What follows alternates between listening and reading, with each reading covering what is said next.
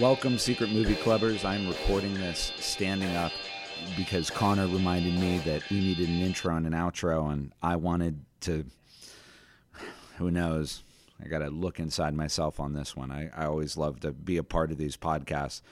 I wish I could tell you what's going on and why I am so harried, but God willing, I'll be able to tell you that in a few weeks.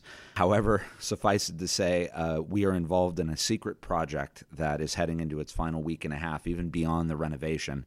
And this is the first time mention has been made of it. So those of you listening to this week's podcast will know vaguely about something here first, but we got to get through it, so no more on that. Thank you so much for being a part of the podcast this week. You are about to hear Connor and Daniel and defend this movie about last year's widely regarded, highly lauded Drive My Car.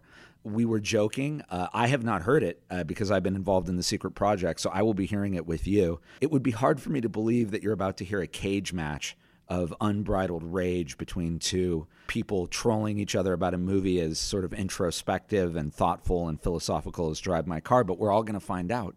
As always, please, you can find out about everything we're doing at secretmovieclub.com. Email us at community@secretmovieclub.com.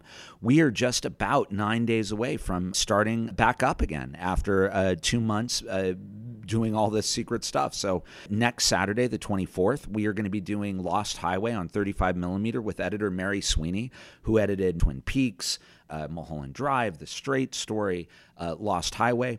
She is kindly coming in for a Q&A, and Lost Highway is her favorite of the work that she did with David Lynch. So she picked that, come just see a great movie on 35, and then ask Miss Sweeney your questions about editing, about making movies. She has made some of the most important and greatest works of the last 20 or 30 years. So we are extremely excited about that. And then starting in October, we have our October to December season up, so you can check that all out.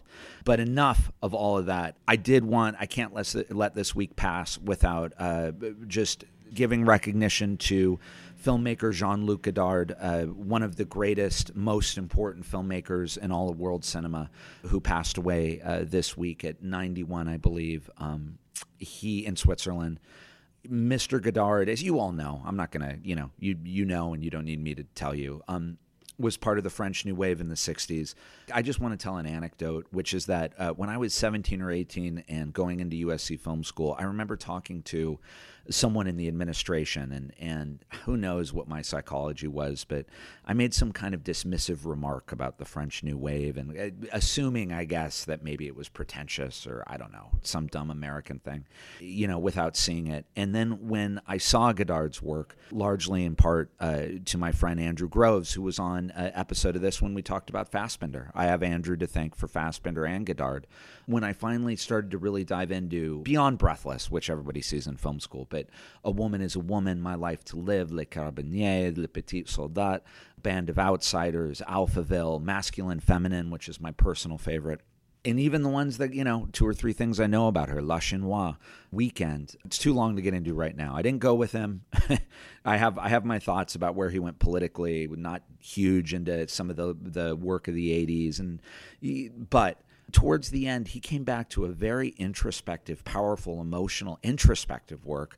And so things like Elegie to Amour, to Love, and his last few films were incredible and were, yet again, something new. What I just want to say here today is that Godard is as great as his reputation, probably greater, and very few people in cinema did what he did, had a genius, were willing to experiment. What he did with editing, what he did with experimenting with style, what he did with being able to tell a story in a different way from the way that movies have been told for 50 or 60 years, inspired a whole generation of filmmakers, most notably Fassbinder and Scorsese, and many, many others. I mean, Quentin Tarantino named his production company after Band Apart, and continues to inspire, and inspired me tremendously. And Godard allowed someone like me to be like, well, why can't I do it this way? Why can't I edit these same takes and do them over and over again, or create repeated motion, or put in a slug of black? And the liberation to do that kind of incredible stuff is so important. So I just want to say, although I think he was an atheist, so he probably would not, this would mean nothing to him, but God bless Jean-Luc Godard. And I hope you'll watch his movies. And yeah, let's get to it. Here we go. Defend this movie, Drive My Car.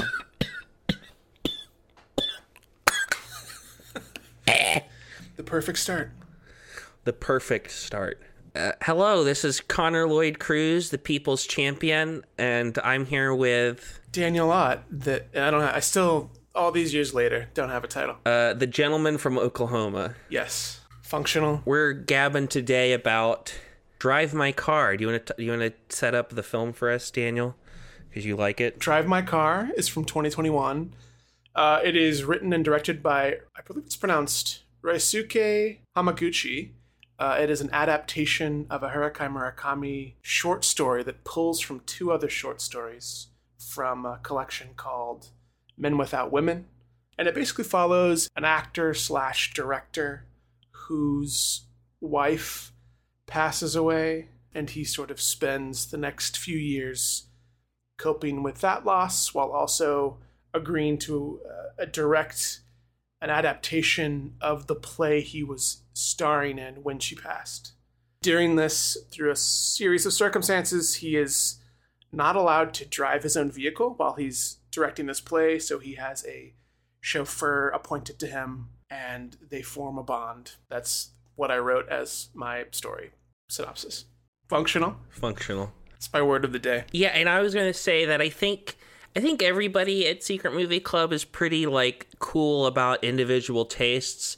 I think in terms of the podcast, for me and you might be the most in terms of, I don't really believe in objective reality anymore. That's kind of where I'm at these days. I guess I want to make sure that there's an understanding that when I'm saying bad, that I think this movie's bad, that I also understand that there is no objectivity in art. It's just the base thing of, the conversations around objective good and bad are the most fun when they're not tied to some personal vendetta, as if, well, this is for me. But you know how some people are like, oh, you like this thing, you are flawed as a human because of that. Yeah. Versus I love a conversation. I don't actually think that. I'm just, to the degree that I invoke that, I'm being a little fucker about it. I'm not actually being real. Or looking for that centrist middle ground of I hate or love this thing, but I don't hate you for loving it. Or hate you. All right. Opening statements. Why don't you go, Mr. Ott? This was a surprise for me. I had never seen anything that Hamaguchi had directed previously. This opened in LA and got sort of on the subset of film stuff that I follow, was getting a lot of lovely words spoken about it. And they did that great thing where it was playing for 1 week only. And then I made a rush to go see it. And then, of course, it expanded for weeks, which is fine. Great. More people can see it. I'm a big fan, though. Sorry to interrupt. Would it have been more on your radar because of the author? Potentially the author. Really, what put this on my radar was people talking about it as this thing that sort of hit with low fanfare initially outside of the festival circuit of its opening. It was a pretty limited release and then sort of had a lot of staying power to a degree. And we'll get into that, I'm sure, which is an interesting thing because it's a doozy of a movie at 3 hours. In terms of the subject matter, I've got no issue with length most of the time, but it's interesting going into this knowing that it's sort of this very introspective art film. Clocking it at 3 hours seems like a knock against it, I think, from the get-go. I saw it alone, which is sort of the best way to do this. When I think of the experience of movies, and especially the experience of movies, this was last year, so sort of still in the weird times of pandemic, I was really enjoying movies by myself, and there's escapism stuff that I cling to often as it's this great community experience. And then there's stuff like Drive My Car, which is less escaping and more embracing feelings you're not trying to contend with. So it was kind of a special initial screening for me. And it was a weird one because it was one that I spoke highly about, but it's also I don't know how I'd recommend this to people because it's a very particular type of thing. And if you're not vibing in that first 10 minutes, I imagine this is a very long 179 minutes. All right. My opening statement. Drive My Car. DRIVEMYCAR. 10 little letters that spell out why I don't like this movie very much. D. It's too dang long. R. Really? There's this little plot considering how long it is? I don't usually like these sort of movies anyways. V. And I very much doubt most people do. E. Every time I watch a movie like this, I feel like I'm being gaslit. My mind goes the idea that people like this stuff because it seems difficult, like they're trying to prove something. Y, you suck. C, come on, the most interesting stuff here is told to us. A, you're gonna make a movie called Drive My Car and not use the Beatles song in it? R, in conclusion, I think this movie is really bad. Okay. I didn't put in enough homework, clearly. The gentleman from Oklahoma will agree that we both dislike movies that are overlong and boring. So why does he feel it is appropriate to defend a movie that's both? That's a tough question, because I do think we typically agree on like the oddity of movie timing, where like a tight 90 is a beautiful thing and I'll forgive so much if you can pull it off in that 90 minutes. But like 2 hours and 10 minutes is a frustrating time. I'm like, you could have cut stuff or just go all the way and make it 3 hours. I don't really know why my brain works that way, but for some reason, 90 minutes, incredible. 3 hours, incredible. 210, 220, I'm like, what are we doing? Makes no sense. I think we're actually a little different there, because I think for me, the longer the movie, the more it is always a harder uphill. Like the long movies that I like are exceptions, you know what I mean? Like that's one of the reasons why I know I like this new Batman movie so much, the fact that I liked it as much as I did, and it's 3 hours long. I'm not as into the current television world in terms of keeping up with stuff, and a lot of times it is because of length. Less when it's like week to week and I can sort of take things in one at a time, but when it's sort of dumped as a single thing, the conversation around it lasts for a weekend and then it sort of fades, and I really like the conversation part. So I find it difficult to keep up. I'm the same way, too. Which is nice, because I think now there's a move maybe that's hinting that we're going to get more stuff in that realm. But sometimes, I don't know, there's something like this, because Drive My Car doesn't exist as like this thing. It's a drama. There's not necessarily like this fantastical world building that you're having to sort of understand.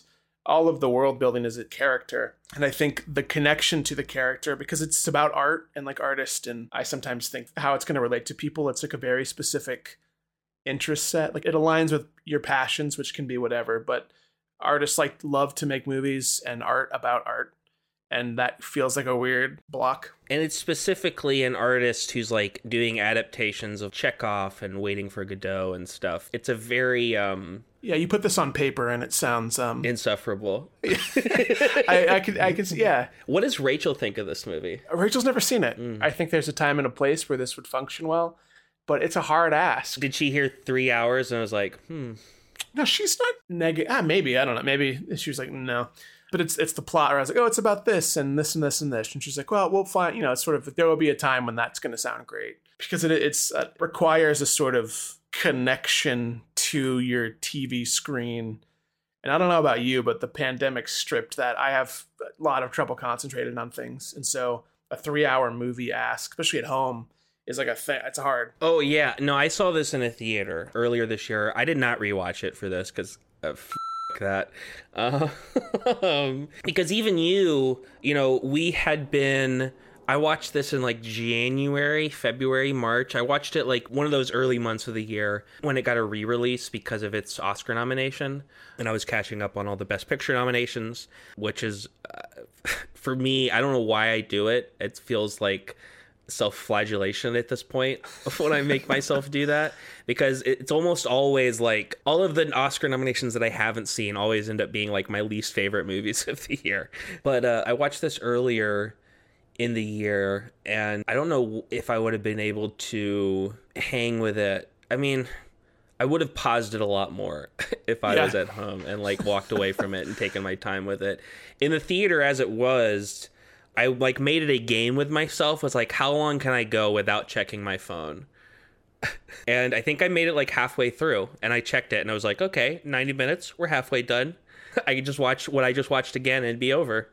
But then, like, as it went on, I kept checking it more and more and more. And I was, like, hopefully being, like, sly about it. I really hope I didn't bother anybody. I kind of wish movie theaters had a low light level clock or timer by the projector that you could turn around and see. There's a theater in Oklahoma that I really like. And they have these, like, glow-in-the-dark, super subtle clocks over the exit doors. And I don't like it because I'll sometimes peek over by accident just scanning the room. And it puts me, I'm like, oh, okay, we're at Act 2. And it kind of freaks me out. See, I want that. I like that. I get very anxious about time. I know you have jury duty coming up, which sucks. Sucks ass. I ended up getting it, and I'm pretty sure I'm going to get like psychiatrists to get me out of it in the future, because I ended up being so nervous about it, I scratched a hole into my leg. Oh, fun. I still got a mark on my leg, actually. It's like a couple of months ago. Time right now is such a weird, it's the most like adult BS to say, but time is a commodity.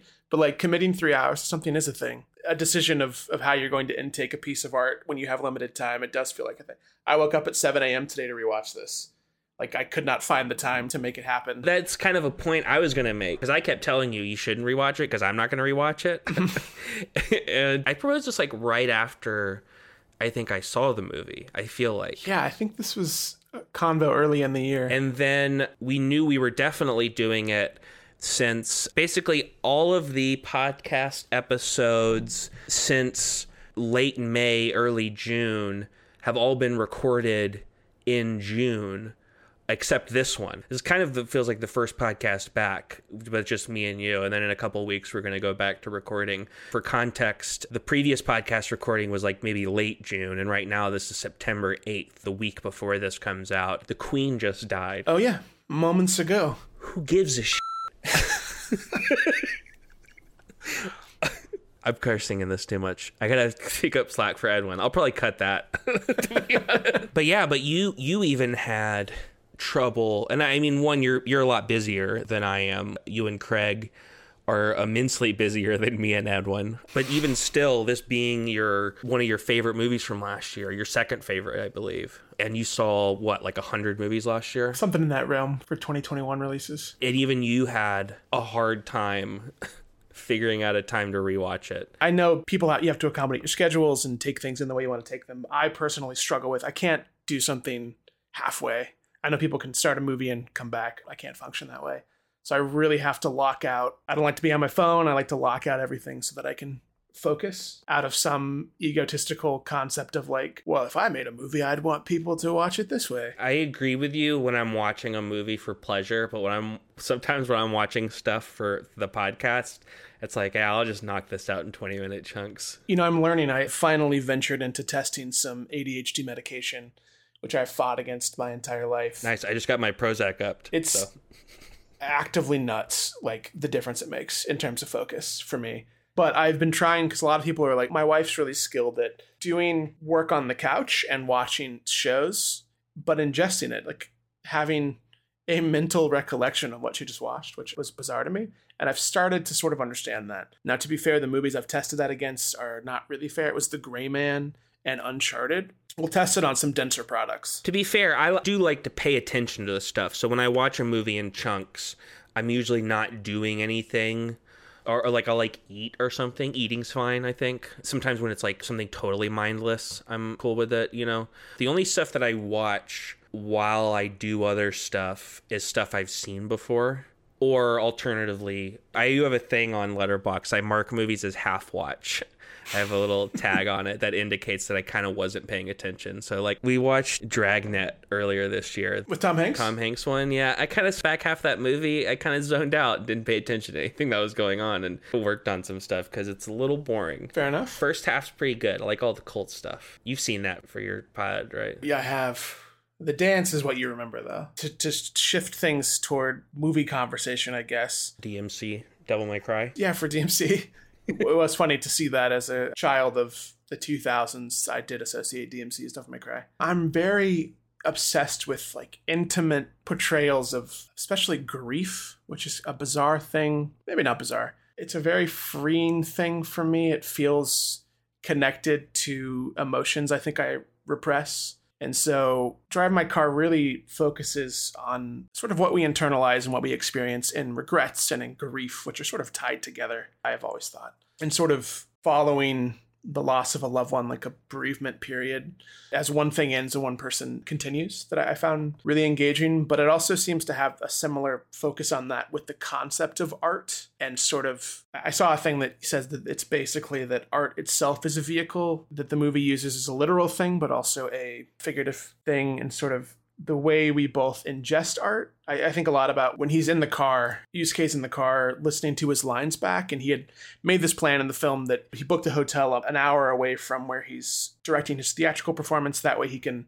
listened to lines in the car. It's the way he's done it. And his wife, who had passed, recorded the lines, but now that he has the chauffeur, she's hearing it with him. And so now he gets self-conscious of the way he's ingesting this art.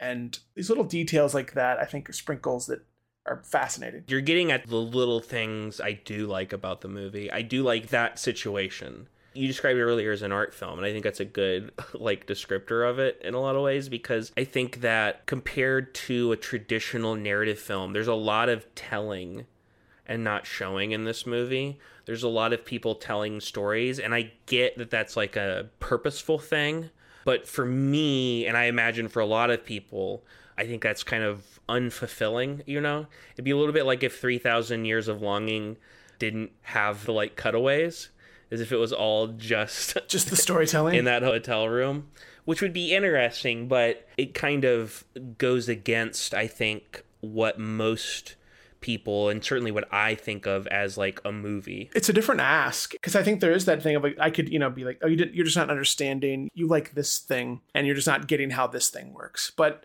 a film has to function, even if it's different from person to person. It still has to connect with you, and if it doesn't, then it's failed in that regard, and that's no amount of conversation is going to talk you out of that. I think that's important to hit on, because it's an ask and a requirement for that connection, whether it is strictly the entertainment value or if it's an emotional thing.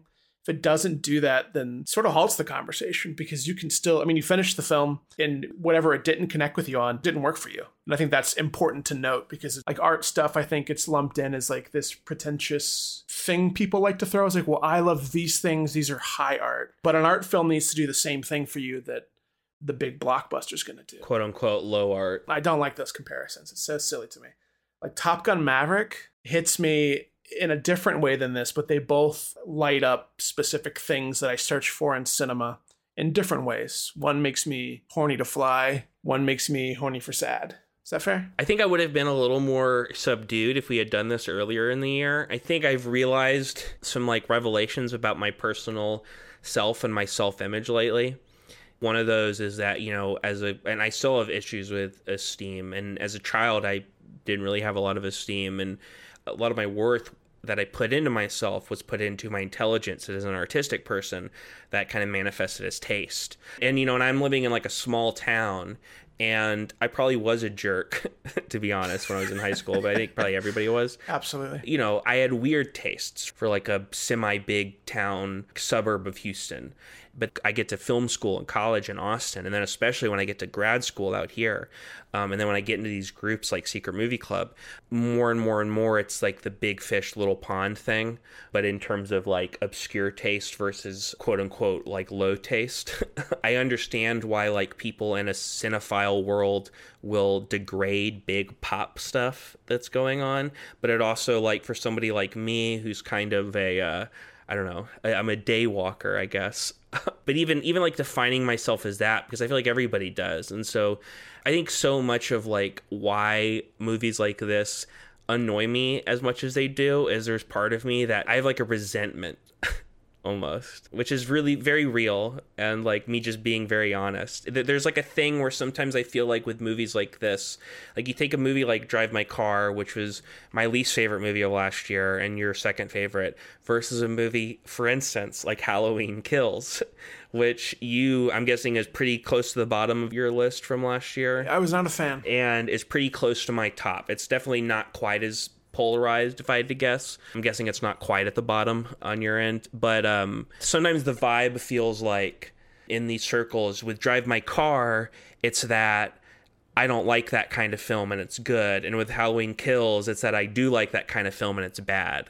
You know what I mean? Kind of the tails I win, heads you lose sort of thing.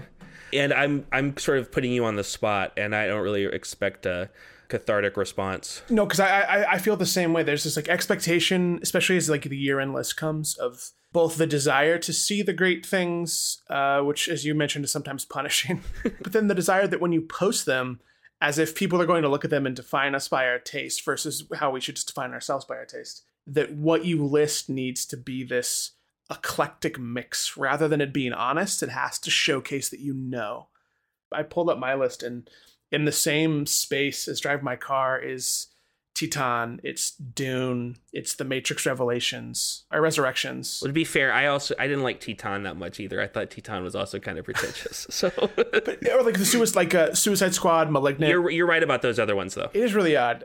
Drive My Car, it does present a real thing, which is that there's like this desire to be loved for our taste, but we often, I think, self-consciously then have to define our taste by what is not just critically acclaimed but respected, and I put that in air quotes. I think it can ruin experiences like this, because on one end the movie may not work for you, but going into the movie under the expectation of like, this is considered one of the best, this is considered high art, sort of puts almost a weight on you to be like, you're supposed to like this, and that is not how things can be experienced. That sucks, but that's how it exists, that's how it functions. I feel the same way through a lot of stuff. It's often why I try to see stuff really fast, is so I can try to have an idea of how I feel ahead of the influx of things I'm going to see and read. But that's not always possible either. Yeah, that's the thing with me, is like I like seeing movies with people, but I almost don't want to talk about the movie afterwards. Most of the time I want to go and talk about anything else. I almost always want to think from like the highest art to the lowest whatever. Like I always want to give it a ponder, because sometimes you go to sleep and you wake up and you're just remembering the parts of the movie that you liked, and you're actually like, oh, I did, or like vice versa, you're remembering I struggle with that. I love seeing stuff alone for that, because sometimes I'm like, I need a week. It can kind of harsh the vibe. We saw 3,000 Years of Longing, which I really enjoyed, and the general consensus, which was not shared by everyone, was relatively negative. And it sucks to kind of ride a high and come out and then just hear a lot of, and it's not anyone's fault. Like, they felt that way, they're expressing this stuff. That's great. But when you're sort of trying to like figure out how it lives with you, it's a real bummer sometimes. Sometimes this kind of stuff makes me, I know that I shouldn't be the one instigating and aggressing things and escalating things. But part of it's like, for my own mental health, as like a pre-barrier, maybe I just need to get ahead of the curve and just after the movie every time be like when I like kind of like movies, like hell yeah, and just like getting people on board. Start the positive vibe right away. Or vice versa, if I don't like a movie, just get on the negative so we can all be trashing on it. But I don't want to do that. I hate that. This sounds like a funny tie back in, but I wrote, Letterboxd has become my little film journal, but I also write about stuff that I'm intaking, and I wrote a lot about how I saw Drive My Car late 2021, and a close friend of mine passed at the end of December 2021. And so, to a degree, to be frank with you, I haven't told you this, I avoided watching this for a while because I was nervous to revisit something that is about grief. I was not ready for that. So I got up this morning, I took a walk, and blah, blah, blah.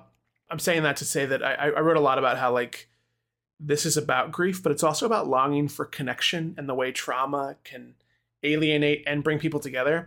And I feel like in the way that applies to people as humans with other humans, it also applies in the way that art functions for us and in the communities that we're in, because we want, as we were talking about, that connection to cinema is important to us in the way that people view us, and our taste is important to us, whether we want it to be or not.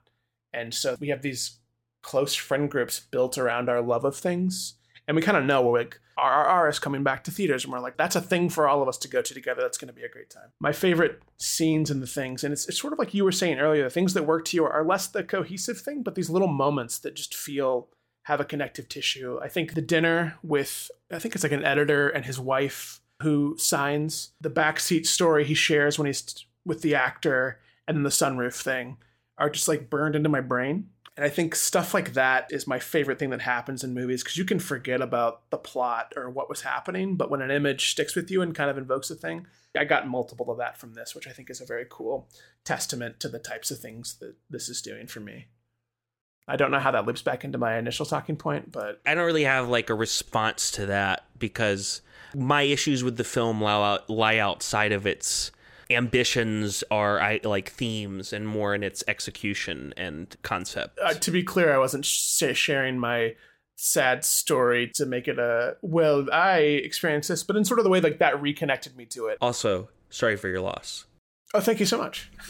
I don't know how to yeah, that's a mean thing to bring up on a podcast. Oh, you didn't like it? Well, here's why I like it. Well, I was bringing up my like depression and self-worth stuff, so I think it's fair. It connects in the way that what we are longing for when we go into these types of things. I do think because I do actually believe in people a lot. I have a pretty negative view of like systems in place, but individual people I feel like are probably should be good. I would hope so, at least. I have a hope in my heart that they are. But movies like this do sometimes, and this is more of like bringing it back to a joke, it does make me feel like I'm being gaslit. that people are liking these movies as like a prank on me. Using Letterboxd has become a big like touchstone in terms of like how I view movie stuff these days, which is maybe bad. Maybe I need to get rid of it, to be honest, or like stop looking at stuff. But I was like reading some of these top rated reviews, and there's just stuff like this. And I'm going to read this neutrally, I guess, because there's like part of me that wants to read this like in a funny voice, but I'll just read it neutrally. About 20 minutes before the film ends, there is a momentary collapse of all sounds.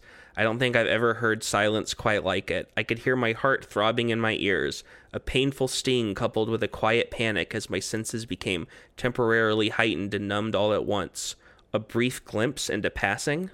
As someone, if you're considering going into it, how do you contend with that as an idea? Like, that's such a personal reaction to it, but if that weighs on you trying to watch this, like, you're like, oh, if I don't have this reaction, did I fail? I wonder at what point do I not need to watch any more Bergman films before I'm like, I get it. The thing that frustrates me, I think, is when people talk stuff, but they put in zero effort to give it a try. But if you've given it a try and you're like, this isn't functioning for me, then you did the work.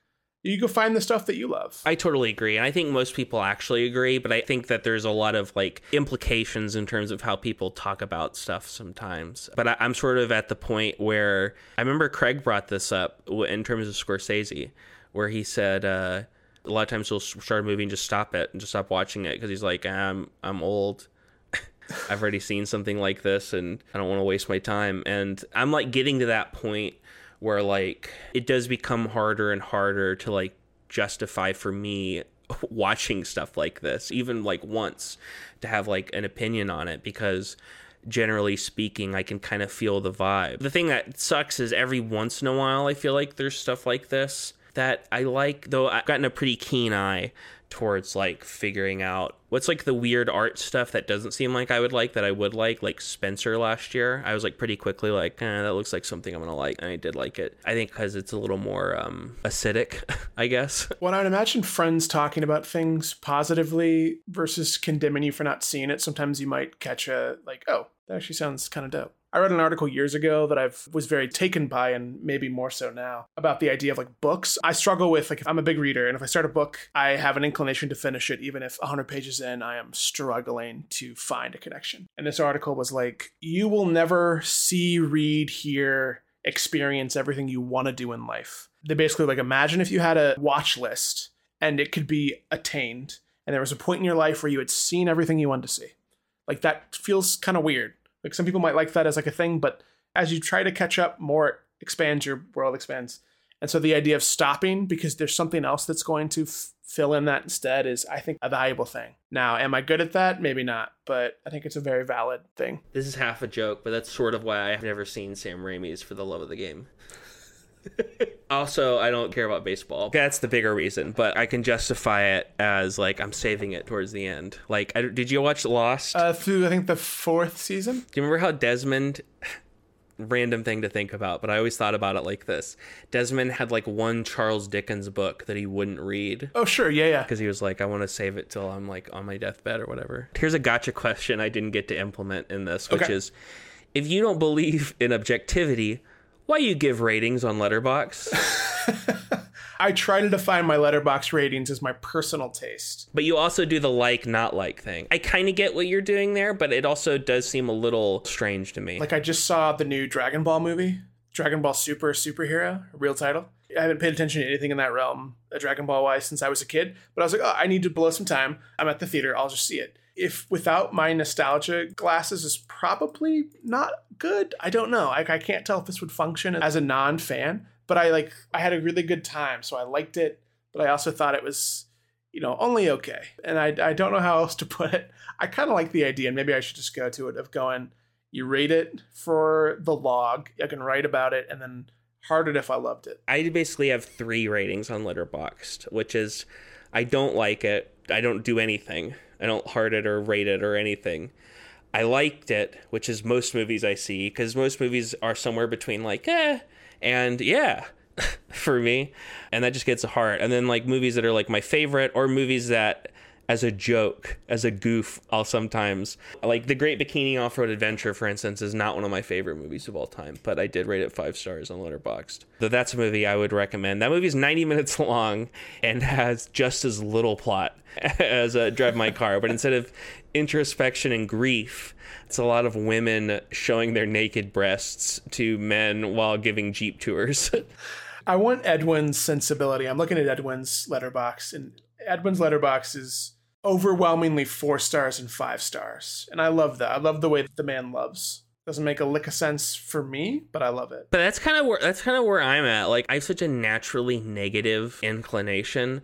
Movies are important for me, but at the same time, they're not actually important. They're important in a way that's like very individual, but not actually like systemically, I guess. Like, a movie being good isn't gonna, like, with few exceptions, like that Errol Morris documentary, The Thin Blue Line, rarely do movies directly save people's lives. It's more like the influence on stuff. And so I just like try to take positives from stuff usually if I can. My last point on here is that it's funny, like reading the synopsis on Wikipedia, which is what I did to catch up. They really don't say anything about like the middle hour of the movie.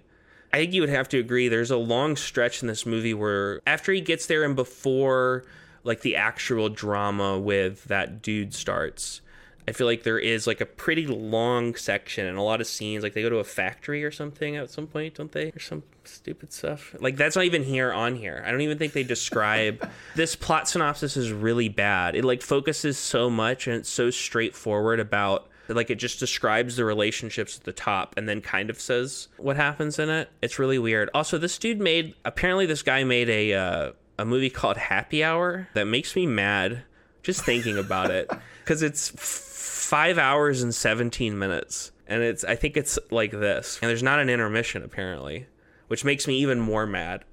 If there was an intermission, I'd be like, okay, it's stupid that the movie's this long, but I respect you. But this is just like malicious. Like, can you imagine asking somebody to sit down for a 5 hour and 15 minute long movie? I'd feel like an insane person. It's functional. It's functional. It like makes me actively kind of mad thinking about how long that movie is. Yeah, I guess closing statements. I mean, I guess this was relatively genteel. To the degree that I'm mad, it's more of like a joke. The length of that movie does make me kind of actually mad, though, to be honest. Like, that's the kind of thing I feel like I'm going to be, like, walking around, like, cleaning my place later, like, Triple E is a 5 hour movie. I think you automatically kind of win. I think pretty much everybody on these Defenders movies that's in the positive side wins just because of my actual views of objectivity and art and, like, fundamentally, I guess people should see this movie. I guess my caveat would be you should see this movie if it sounds interesting. If it doesn't sound interesting to you, I would say don't bother. That would be kind of my closing statement and sort of where I think I need to evolve to, which is a sort of like acceptance of the fact that not everything is going to be for me and that I don't even really need to bother sometimes. Maybe I'll need to figure out a way that sounds less aggressive because that comes off as kind of mean. I would hope that would be for everybody. I feel like I've been made culturally to watch stuff like this sometimes. And I hate the idea that I'm making somebody watch something for the most part. Every once in a while it's funny as like a prank to like show somebody something that's like really terrible or weird.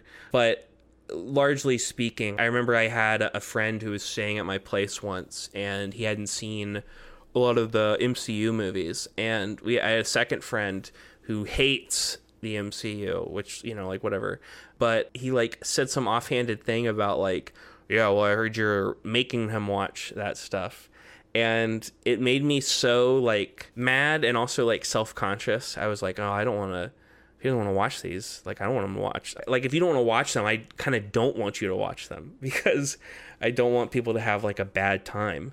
And I think maybe I need to extend that same compassion to myself and allow myself to not be bothered, I guess, by this probably false impression I have that people are like actually really expecting me to always watch this kind of stuff. Like, I can deal with like a couple of side eyes, I guess, or I can just start being more aggressive towards that when I feel it. But that's going to make me seem like a crazy person, as if every time somebody recommends something and I say, I don't want to see it, be like, you son of a bitch, judging me. So I don't know what the solution is. I guess more self-worth is what it's about. That's always a good solution. It's always a good solution. I'm working on it. Thanks everybody for coming to this public therapy session. That's my closing statement. Not as organized as my opening statement. I forgot that I had to do one. On the positive end of things, there's so much in Drive My Car that I think I could dedicate a podcast hour to. I'll follow that with what I feel is a parallel take on the other end, which is sometimes I will play down or disguise the things that I love because they have the affiliation of pretension. There are many ways in which that is accurate because of the way people like to, as we've talked about, throw taste as the defining characteristic of personality despite the person. So my takeaway from Drive My Car is if it reads as some sort of inspirational exercise in healing type of movie, it kind of is. But it also like refuses to make that an easy spoonful to go down with. It's not something that you're going to feel great in moments, but I found a lot of lovely pieces within it that I was quite taken by. And I'm very pro its general thesis, at least what I think, is that art is something that is required for humans versus this sort of thing we do. It can be both. The things that you love, the Marvel movie you love, is something that is essential to you, not only as a thing that you've grown with and has helped you form the artist that you are, keeps friends and communities alive. It is an important mental and physical thing that you do for yourself. And I think this movie is pro that, even if there are things, if you're trying to weigh in, like, how does this Chekhov play relate to this character and mental health? That can also exist. And I think that's dope. I was going to suggest a compromise. I think everybody should watch this movie, but they should watch it at double speed. Yeah, do like the podcast thing, like the 1.5. I think that's the perfect solution. I guess that's it then. All right. Craig's going to actually do the outro. So, I don't know. It's weird for us to say goodbye and then for him to come on and say stuff and then say goodbye. You know what I mean? We can say our goodbyes to each other and then say, Craig, tell us what's coming up. I'm gonna say that's what you just did. Okay, perfect. It's been a pleasure talking with you, Connor. It's been a while. Yeah, man. Okay, thank you, Secret Movie Clubbers. There you go. Who won? We don't know.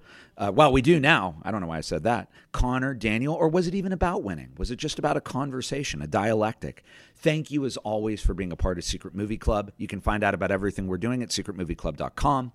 Write us at community@secretmovieclub.com. We will see you September 24th for Lost Highway on 35 with editor Mary Sweeney within a Q&A. And then just after that, we kick off our October with a ton of great horror from all around the world, all kinds of styles, all eras.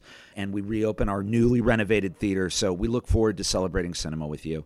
Please watch as much Jean-Luc Godard as you can. It will not be a waste of time. You will be inspired. Your cinema will be changed. That's it. Thank you. As always, this episode was edited by our Chief Creative Content Officer, Connor Lloyd Cruz, and we will see you next episode. Thank you.